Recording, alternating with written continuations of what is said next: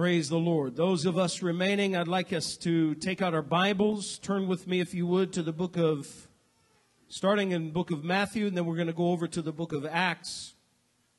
And today I was going to preach that 9th message on out of the Contending for the Faith series, but I want to share this morning, and then next Sunday we'll be preaching on the church and its mission.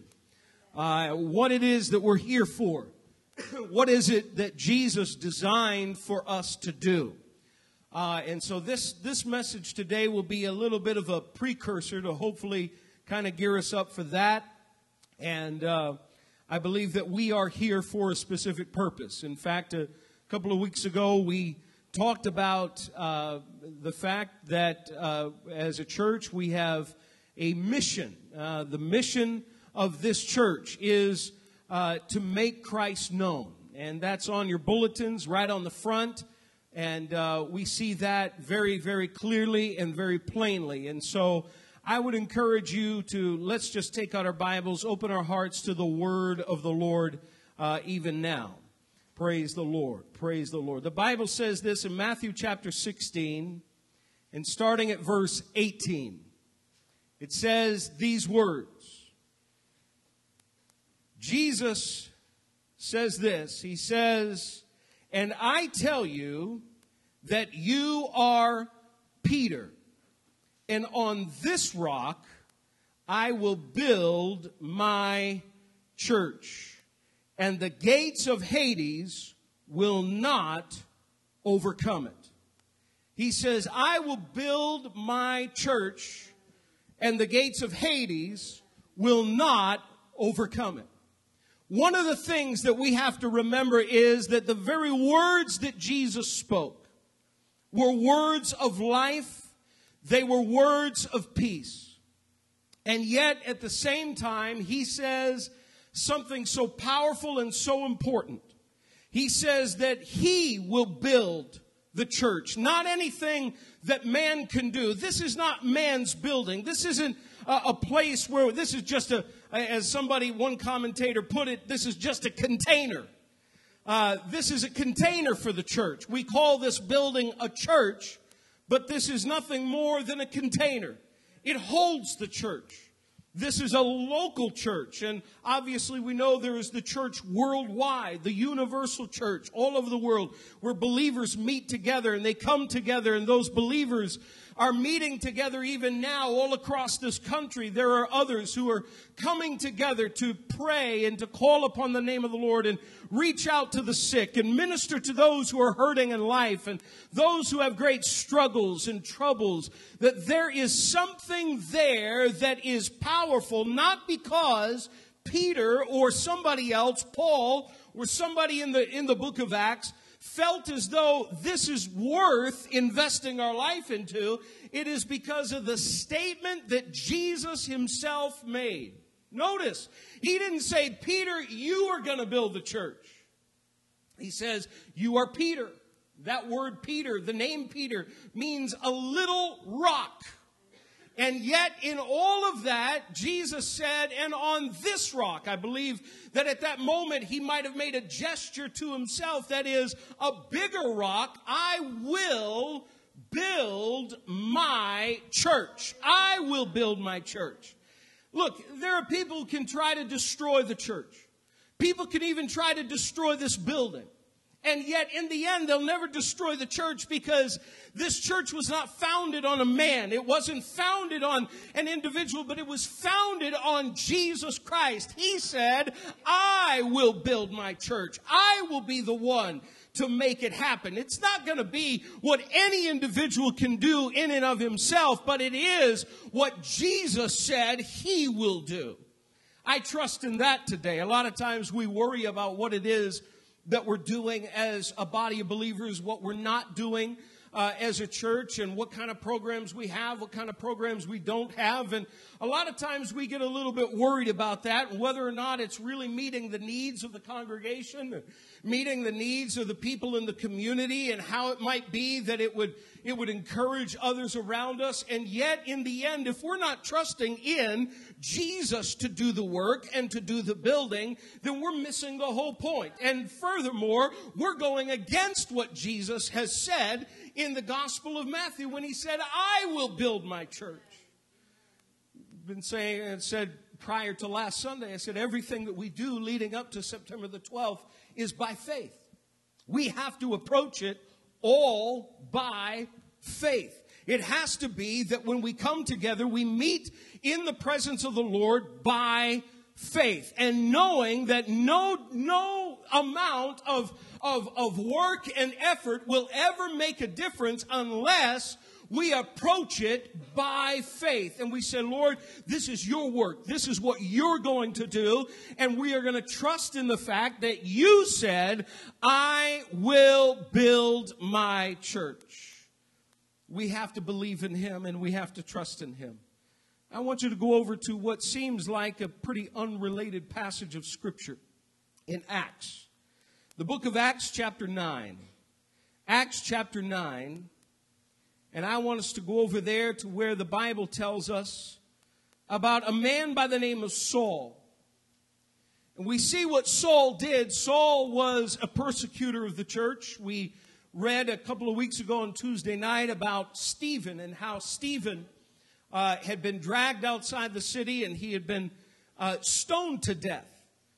And the Bible tells us that there was a man there by the name of Saul, how Saul came and stood there and watched as Stephen gave up his life as that first martyr for Christ. And Saul was one of those individuals who he was absolutely passionate, very passionate, and so much so that he went to the synagogue rulers and he said, listen, give me letters to go to the synagogues in Damascus, and I will begin to root out these Christians that are meeting there. I'll go there and I will search them out and I will drag them off and take them to jail. They said, sure, we'll do that for you. We don't want this going any further than it's going right now. And we know the story, and I related this last Sunday a little bit in the message about how Saul is on his way to Damascus, and there a bright light shines from heaven. And in that moment, Saul realizes as he is confronted with Jesus himself, the Son of the living God, as he is confronted with him, and Jesus speaks to him, and Saul responds and now repents of his sin and moves away from what it is that he was doing, goes and stays in a house there for 3 days until a man by the name of Ananias comes and prays for him. And the Bible says that in that moment he was filled with the Holy Spirit, and the blindness was gone, and he was healed of that. But then the wonderful thing about Saul is, and this is a message in the making, is he didn't just sit there and do nothing. He began to talk to people. He began to witness to people. And the Bible lets us know that he went into the synagogues and he went into the different places that were around it. And he began to talk to people about what Jesus Christ had done for him and what Jesus had come to do for everyone on the earth. And so as Saul goes to the synagogues, the Bible says this. Let's pick up reading at verse 26. It says, when he came to Jerusalem, that is Saul, he tried to join the disciples. And I want you to notice this. And they were all afraid of him, not believing that he really was a disciple. They said, okay, we understand people can lie about this stuff. Now, the disciples were probably being wise at that moment. And they were just sort of, we talk about the right hand of fellowship. He was getting the stiff arm of fellowship. It was kind of like the Walter Payton. You remember how Walter used to run? He used to run through, he'd stick that arm out. Nobody could break that arm. I mean, he'd stick it out there. You couldn't get close to him as he'd run down the field. Well, that's sort of what they were doing to Saul at that point. That's what they were doing to him. And so the Bible goes on and it says this, verse 27. But Barnabas took him and brought him to the apostles. He told them how Saul was on his journey, had seen the Lord, and that the Lord had spoken to him, and how in Damascus he had preached fearlessly in the name of Jesus. So Saul stayed with them and moved about freely in Jerusalem, speaking boldly in the name of the Lord. He talked and debated with the Grecian Jews, but they tried to kill him. When the brothers learned of this, they took him down to Caesarea and sent him off to Tarsus. Let me just stop right here for a moment, and let's just talk about this just for a minute. Remember how Jesus said he was going to build his church.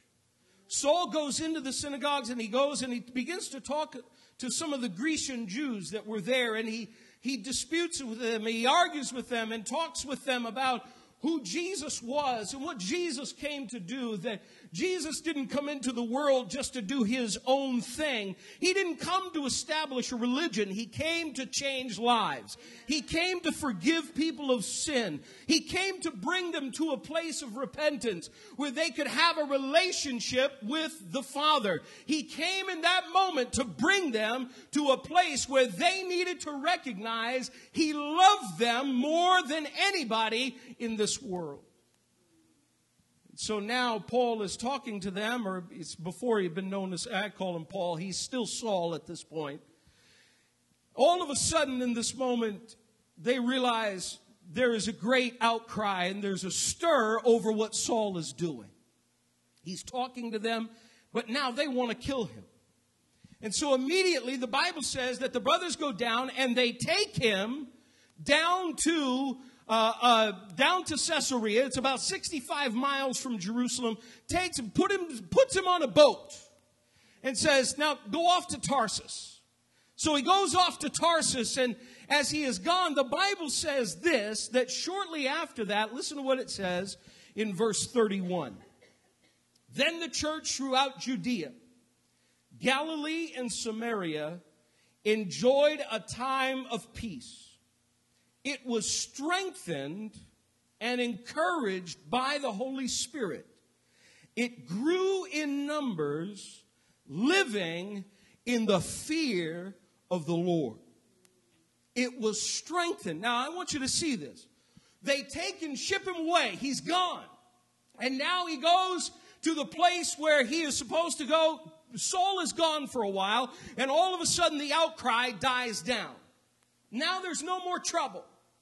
And now the Bible says that there was a time of peace.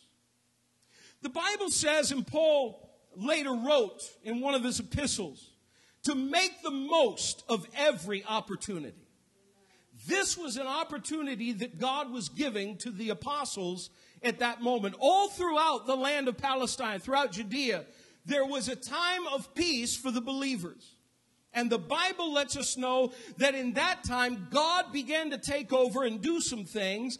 And as God took over and did some things, the apostles reached out to the Lord and they were encouraged.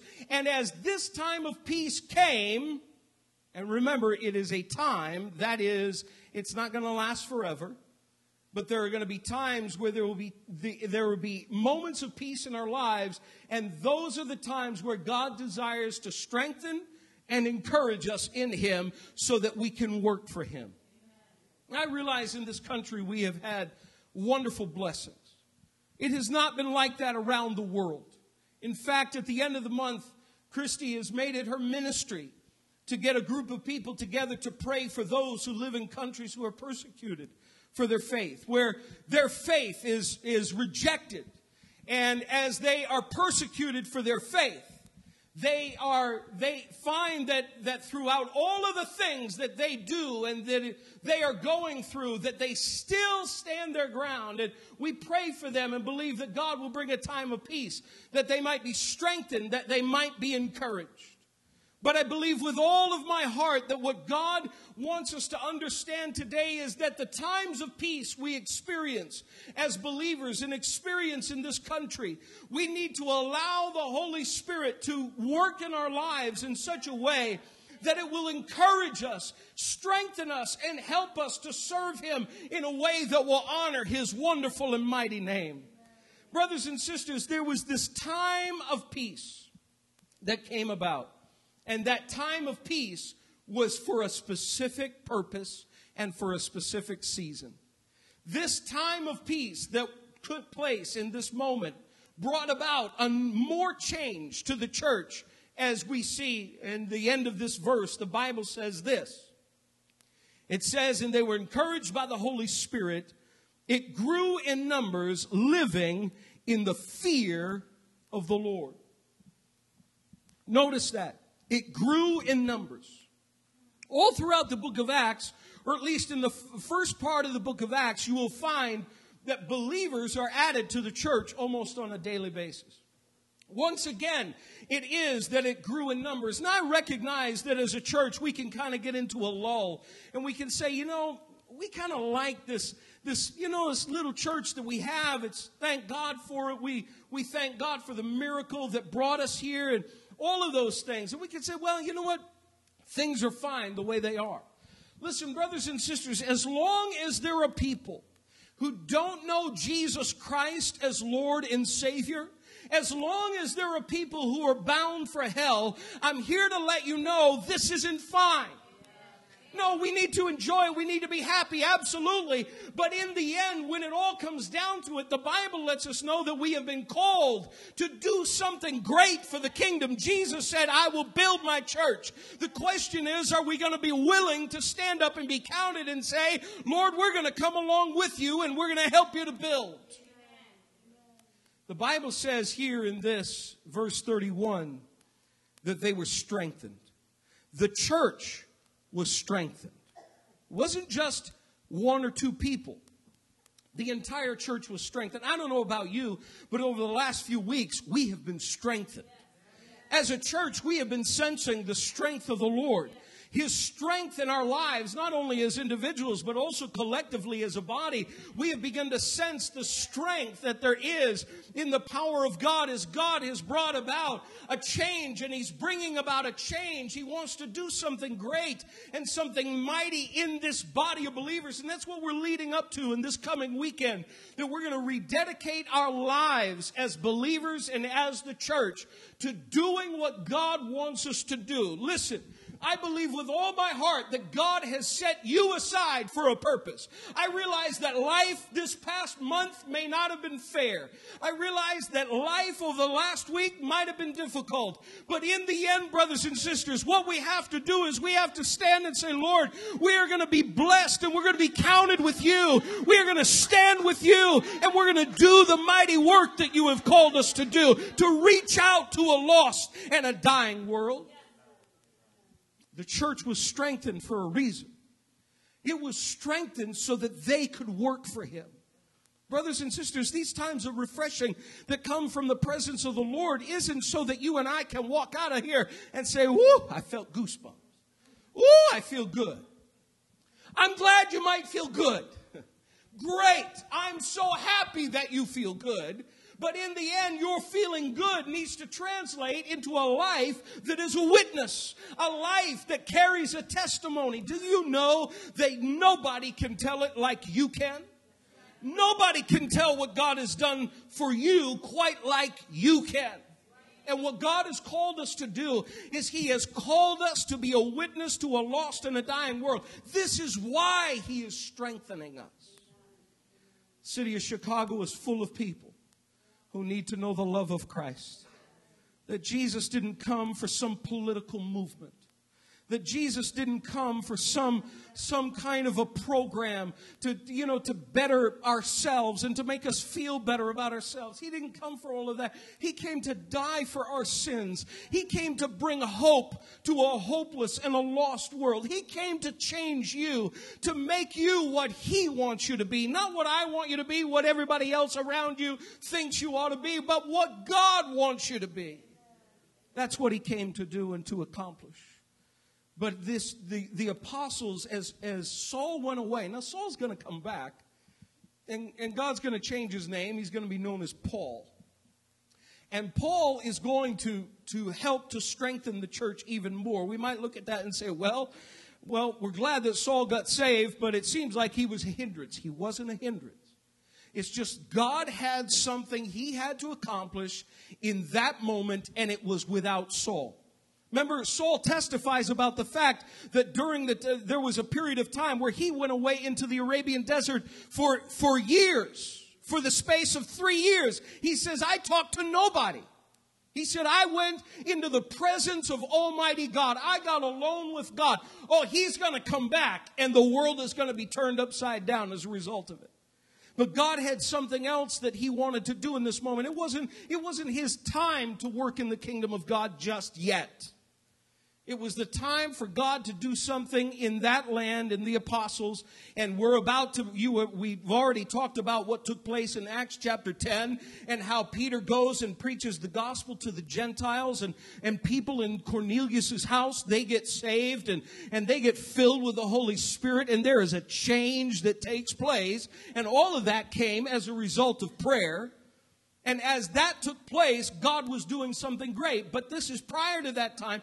God had more strengthening that he had to do. But the Bible also says that not only was the church strengthened, but it was encouraged by the Holy Spirit. Now, you can feel strengthened to do something, but there are times where there might be a little bit of fear to actually do it.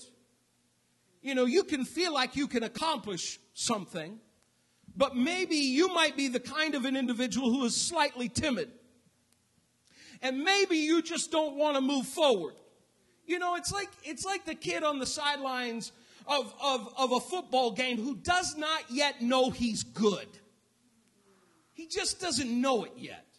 He goes out on the field, he gets the football, maybe he's a running back, he gets the football, and he can run faster than anybody out there. But he doesn't quite know it yet. And he's a little shy and he's a little afraid because he looks out on the field and he sees guys out there who are twice his size. And he thinks to himself, I'm not so sure I want those dudes landing on me. How in the world am I going to make it? But he's standing there and the coach comes up and says, all right, man, we got that running play. I need you in there. And he kind of stands there and he stands there and the coach says, no, you come on. You can do it. You can make it. You can run that ball, and you can run that ball faster than anybody out there. You get out there, and maybe gives him a little shove, a little pat to say, come on, you get out on that field. You go make a difference. Brothers and sisters, there are times where the church is strengthened to do things, but we just sit by and we don't do much about it. But the Bible lets us know that not only were they strengthened, they were encouraged. That is, that they were encouraged to not sit by, but to move out and to begin to do things for the Lord. Brothers and sisters, we all have something to bring to the table in the presence of Almighty God and in the church and in God building this church. But in the end, if we're not encouraged to move out, how in the world are we going to allow that strength to really work for the kingdom? We've got to be encouraged to get out there. Say, well, it's not my ministry to go out on Tuesday. Lynette needs more people on Tuesday nights. Maybe you can't make it. Or maybe you think you can't make it. There's a big difference, isn't there? Needs more people to go out there on the street on Tuesday night just to extend the love of Christ. Look, we're not out there beating people over the head with the Bible. You know, it's not about that. It's about connecting to somebody and beginning to start a relationship. It was an interesting thing. Lynette was out with my wife one Tuesday night, and they met somebody who was a little cantankerous, a little confrontational, but challenged them both. You know, what are you doing for the community? What are you doing out here? And Lynette began to talk. They began to talk to him and said, well, look, we're out here spreading the love of Christ. We're out here spreading the gospel of Jesus Christ. We're doing what God has called us to do. And they were out handing out flyers not this past Saturday, Saturday before that, on September 11th, they were out there, and I get a text for her. It says, tell Mariella, I saw this guy again, and he was so nice. You see, it takes building relationships. The first time, he wanted to dig a little bit. The second time around, he recognized, okay, they're not going away. They mean business. Brothers and sisters, we got to get out there. We've got to be encouraged to move out and to begin to let God use us. Look, you've got a testimony that only you can tell. And I believe with all my heart that God can use that testimony to challenge somebody to come to a place where they realize they need Jesus Christ. The Bible says these words in Revelation chapter 12 and verse 11. It says that they overcame him by the blood of the Lamb and the word of their testimony. What it is they had to say. You say, well, Pastor, I can't preach a sermon. That's all right. I've always been convinced I can't do very well either. After 22 years of preaching, I'm still trying to find better ways. But I got to tell you that I believe with all of my heart that there is nothing quite so effective as when you begin to tell somebody what Jesus Christ did for you, what it was that took place in your heart and how he changed your life. Listen, you say, well, he hasn't blessed me with the fine house and the fine car. That's all right. That's not what it's all about in the end. In the end, it is where are you going to spend eternity? And the Bible says that he came to give everlasting life. Everlasting life. We've got to get out there and share that with people. Say, well, do I have to wait for a church-sanctioned function? Oh, by all means, if you're waiting for a church-sanctioned function, I didn't quite say that right. I got the ED in the wrong place. But anyway, if you're waiting for the church to say, we're going to have this outreach and that outreach, look, our lives ought to be an outreach. The very life that we live ought to be an outreach. Look, the world is doing that. The enemy is doing that. The devil is using people to reach out and try to grab as many people with his terrible, terrible squeezing kind of grip that he possibly can. Brothers and sisters, what are we doing to reach out to those who are around us? God has to help us.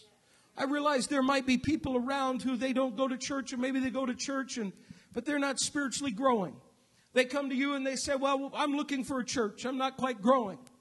Look, if they come to you looking for a church, then you by all means invite them. Bring them here. Let them come. Let them feel the presence of the Lord. Sense the presence of the Lord. But you know what? There are too many lost people out there in the world that don't know Christ as their Savior and don't know how much He loves them. How much He gave for them. They don't know it yet that our very lives ought to be an outreach. Don't wait for this church to say, well, we're going to have this month, this next month, and we're going to build up to that. And wonderful. We had a wonderful time last Sunday. That encouraged my socks off. It was so great. It was just great. But in the end, that's done. We're not redoing it. Maybe next year. Back to church Sunday again. It's an annual thing. Ought to be like every Sunday or something. I don't know. We'll just do it every Sunday, right? It's back to church Sunday. But you know what? That's past. What are we now doing? We have to be a living epistle, as Paul said, known and read by all men. We need to be encouraged to preach the gospel and deliver the message of the word to people. The Bible says that they were encouraged by the Holy Spirit. It is so absolutely essential that we understand that the Holy Spirit is at work in us.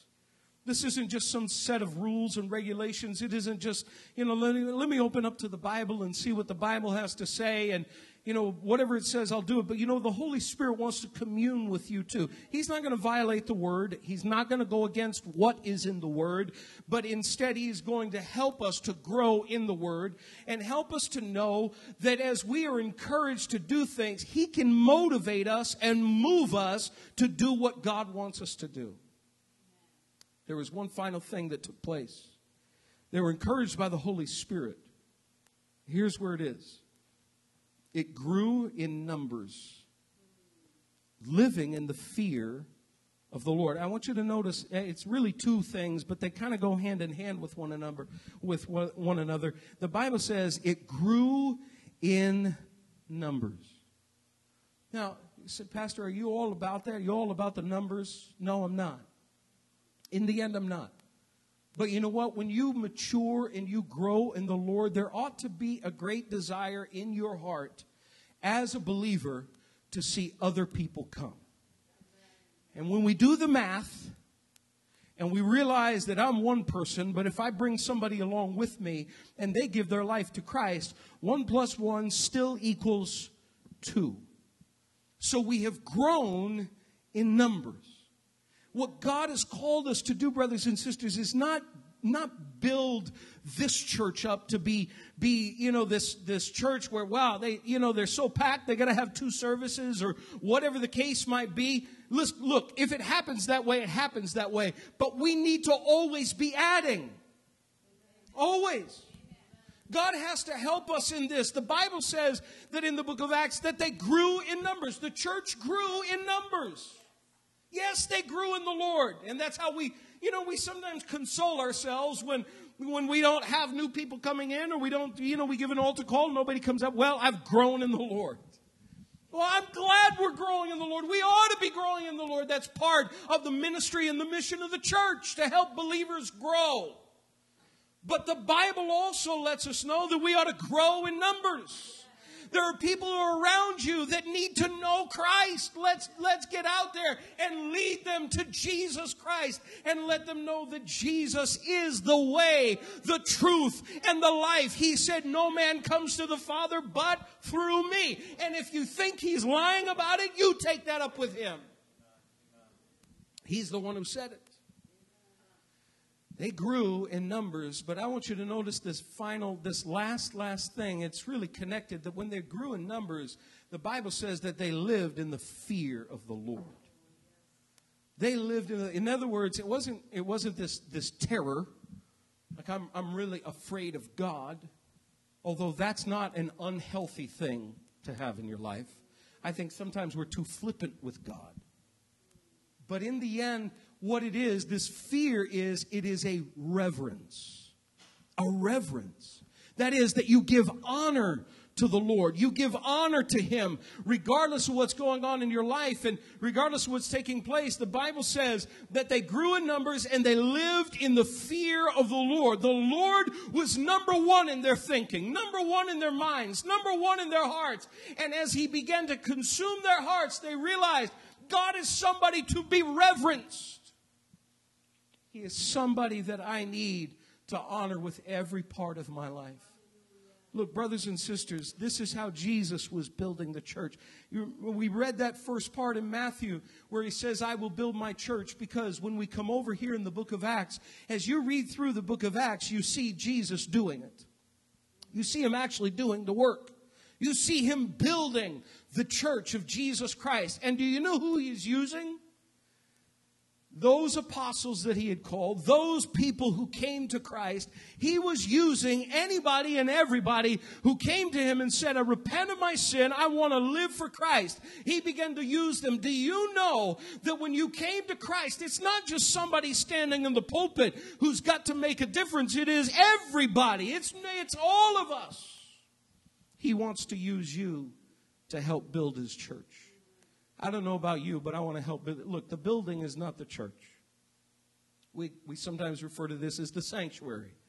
When we come into this particular room or this area, this is a sanctuary. But this is not. This is a church building.